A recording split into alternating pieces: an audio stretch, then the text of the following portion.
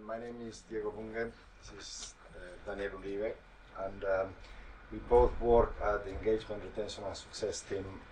We are the team on research and data analysis. What we do is mainly quantitative, and in this presentation we're going to talk about some approaches to quantitative analysis on student performance.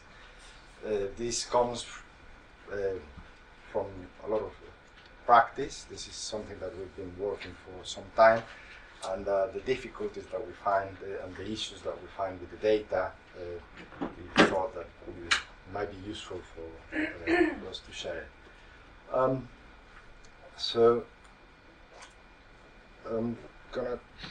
The contents of this presentation, I'm going to tell you a bit about the institutional student data that we have access to and how we've merged different data sets in order to have a better understanding of the student journey.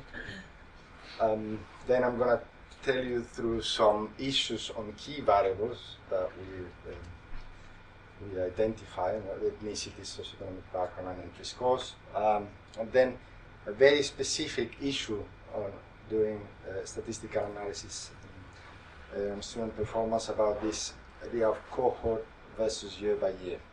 I'll explain that when I get there. And finally, Daniel is going to give you some of the findings on our research on using cohort analysis and final outcome.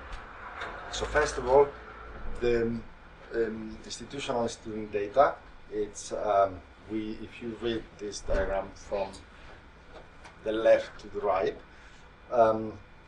you have UCAS data, which you have from entry qualifications, what kind of A levels they have, which kind of schools the students went to, and then we can merge that into the student records. It's normally known as SITS, that's the system that keeps the records.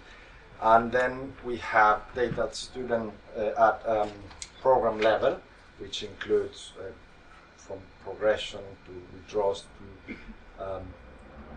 degree classification, and we can also analyze data at module level, which involves that we can follow a student and see how they did at certain exams, how they did at presentations. And this could be particularly useful, for instance, if we are thinking about students that come with BTEC qualifications, and we can try to detect whether or not they do better or worse at exams or coursework, or what is exactly that they are doing, how they're doing in different modules. And well, there's the household income data, which we got from the bursary assessment. So this is an assessment that every bursary recipient will go through if they apply for a bursary. And finally, something that we just started analyzing is the daily data, which is the employment of the student after 6 months, or the situation of the student, whether or not they are continuing further studies or they are employed, and whether or not that employment is in graduate jobs or deployment is in all the kind of jobs that are not graduate. So first of all, the issues with key variables. The first one I want to talk about is ethnicity. Ethnicity is generally defined, if you look at the literature in general, you would have the concepts that are associated with ethnicity are cultural heritage, identity, social and cultural characteristics, historical experience. But when you go to the variable, when you see the actual variable here, you have this, no? White, Asian, black, Chinese, mixed, other. There's this misconnection there. This doesn't seem to be exactly the same, but we talk very loosely about ethnicity, and sometimes I think we need to think about it twice. Particularly when we do statistical analysis, we say, right, white and BME, and then, well, the concept of ethnicity is a little bit loose here. So these are some of the problems with these variables. Then with socioeconomic background, we don't use POLA for the reasons that have been shown before, but we do look at parental occupation, parental education, which are things that you can find in SEEDS.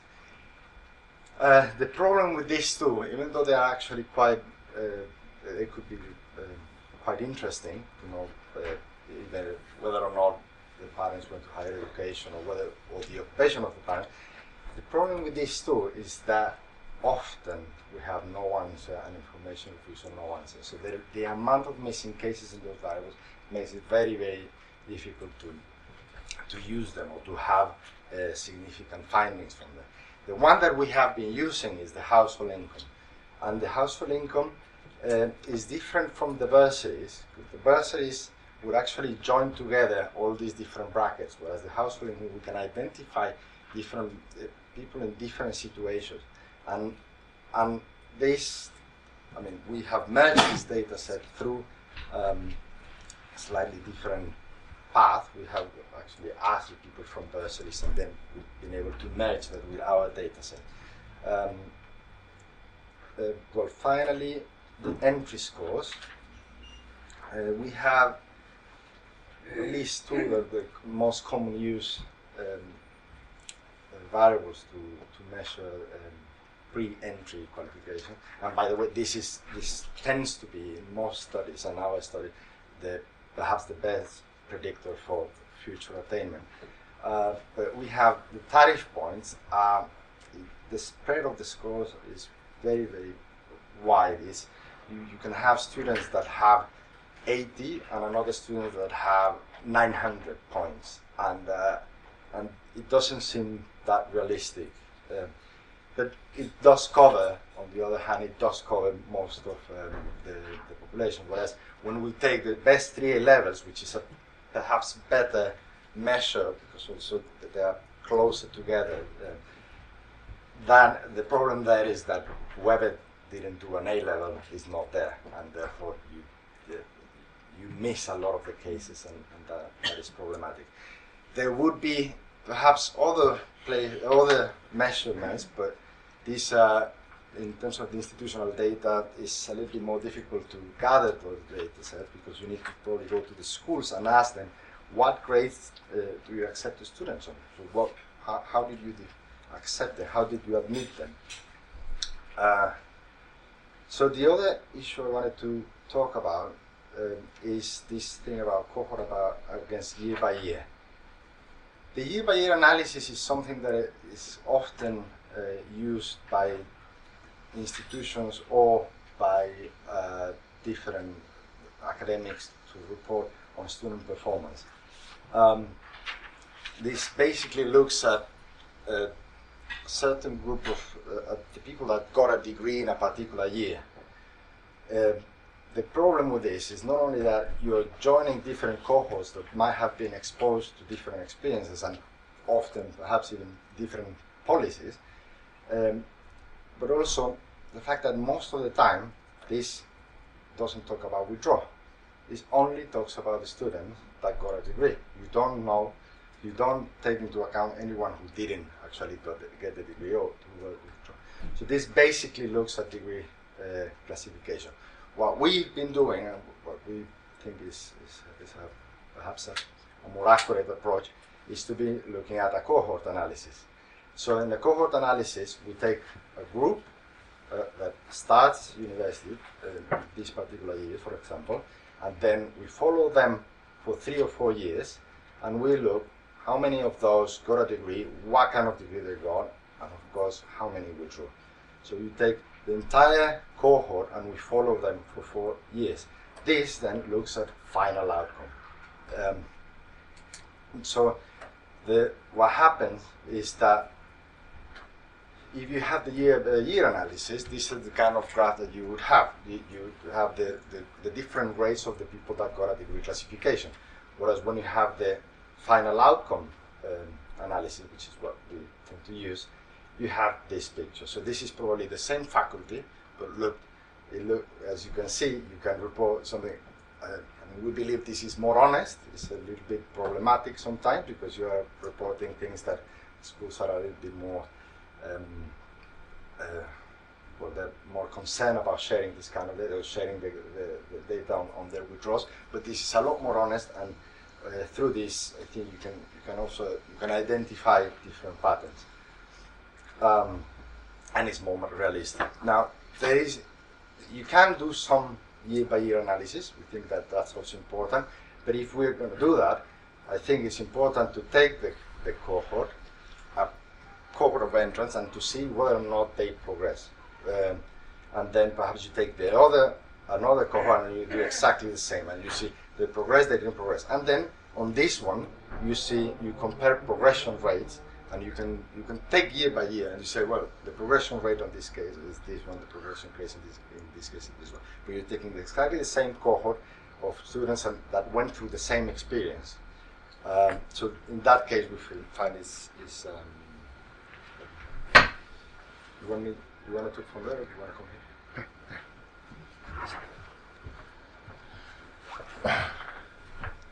Well, first of all, I will show some results we have had from the analysis of this is a distribution of the final outcome from the entry cohort 2011-12, and some results. As Diego explained, this is different when from reporting just the annual total of first, second, whatever. But more importantly, so we have tried some kind of statistical modeling with the data, using cohort data, and we have some estimates of what factor favors or certain kind of outcome. For instance, we have some factors increasing the odds of getting a first degree is higher entry scores, coming from a state-funded school and living at parental home. In our case, factors increasing the odds of getting a first or second, upper second degree is higher entry scores, again, being female, having attended a state-funded school, and increasing the odds of withdrawing is a student with zero outcomes, zero income, which refers to very vulnerable students, mostly students living on benefits, student, for instance, caregivers. And that's that very special group which is very vulnerable, or even students with very low income with some financial commitment because they have children or very complicated situation. Coming through the university by a clearing and again living at parental home, the two extremes. And the factors decreasing the odds of getting a first degree is coming from a BME background. Again, having reported zero income. The same for first and second degree, having zero income reported and coming through clearing. And the factor decreasing the odds of withdrawing is higher entry score, being female, and coming from a state-funded school. So when you do this sort of analysis, so what you get is a long table with coefficients. So you have to, but sometimes it's more interesting to simulate with the same model. So what would happen if I took some student with some fixed characteristics, or with some special characteristics, and I put this student in different situations. For instance, these are probabilities of obtaining a first degree, for instance. So they are all females, and they are all at the average A level score. But for instance, we have the first school in the left-hand side. On the left-hand side, the first school, and you have that the squares, which are white females, and the circles with are BME females. So you can say that you can see that in the left side, you have a sort of attainment gap through ethnicity. But if you go to the other side, in other school at the same university, this is more related to income rather than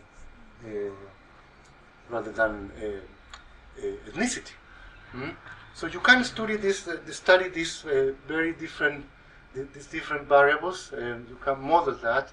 And you can get very interesting results by doing this. So we have tried with many variables. So what about this if we compare a student with very different A levels, so very low A level and high levels? So what about if we compare male with female? So you can do all sort of characteristics. The advantage, at least in our case, that we have a huge database. For instance, we now have information about 3 cohorts. It's about 20,000 records, which corresponds to about 8,000 students. So we have a good sample size, so we can try different things. We can put more variables. We can try to get to more specific point and to address some specific issues. So by using a different set of variables. And thank you. That's all. Thank you. Thank you very much.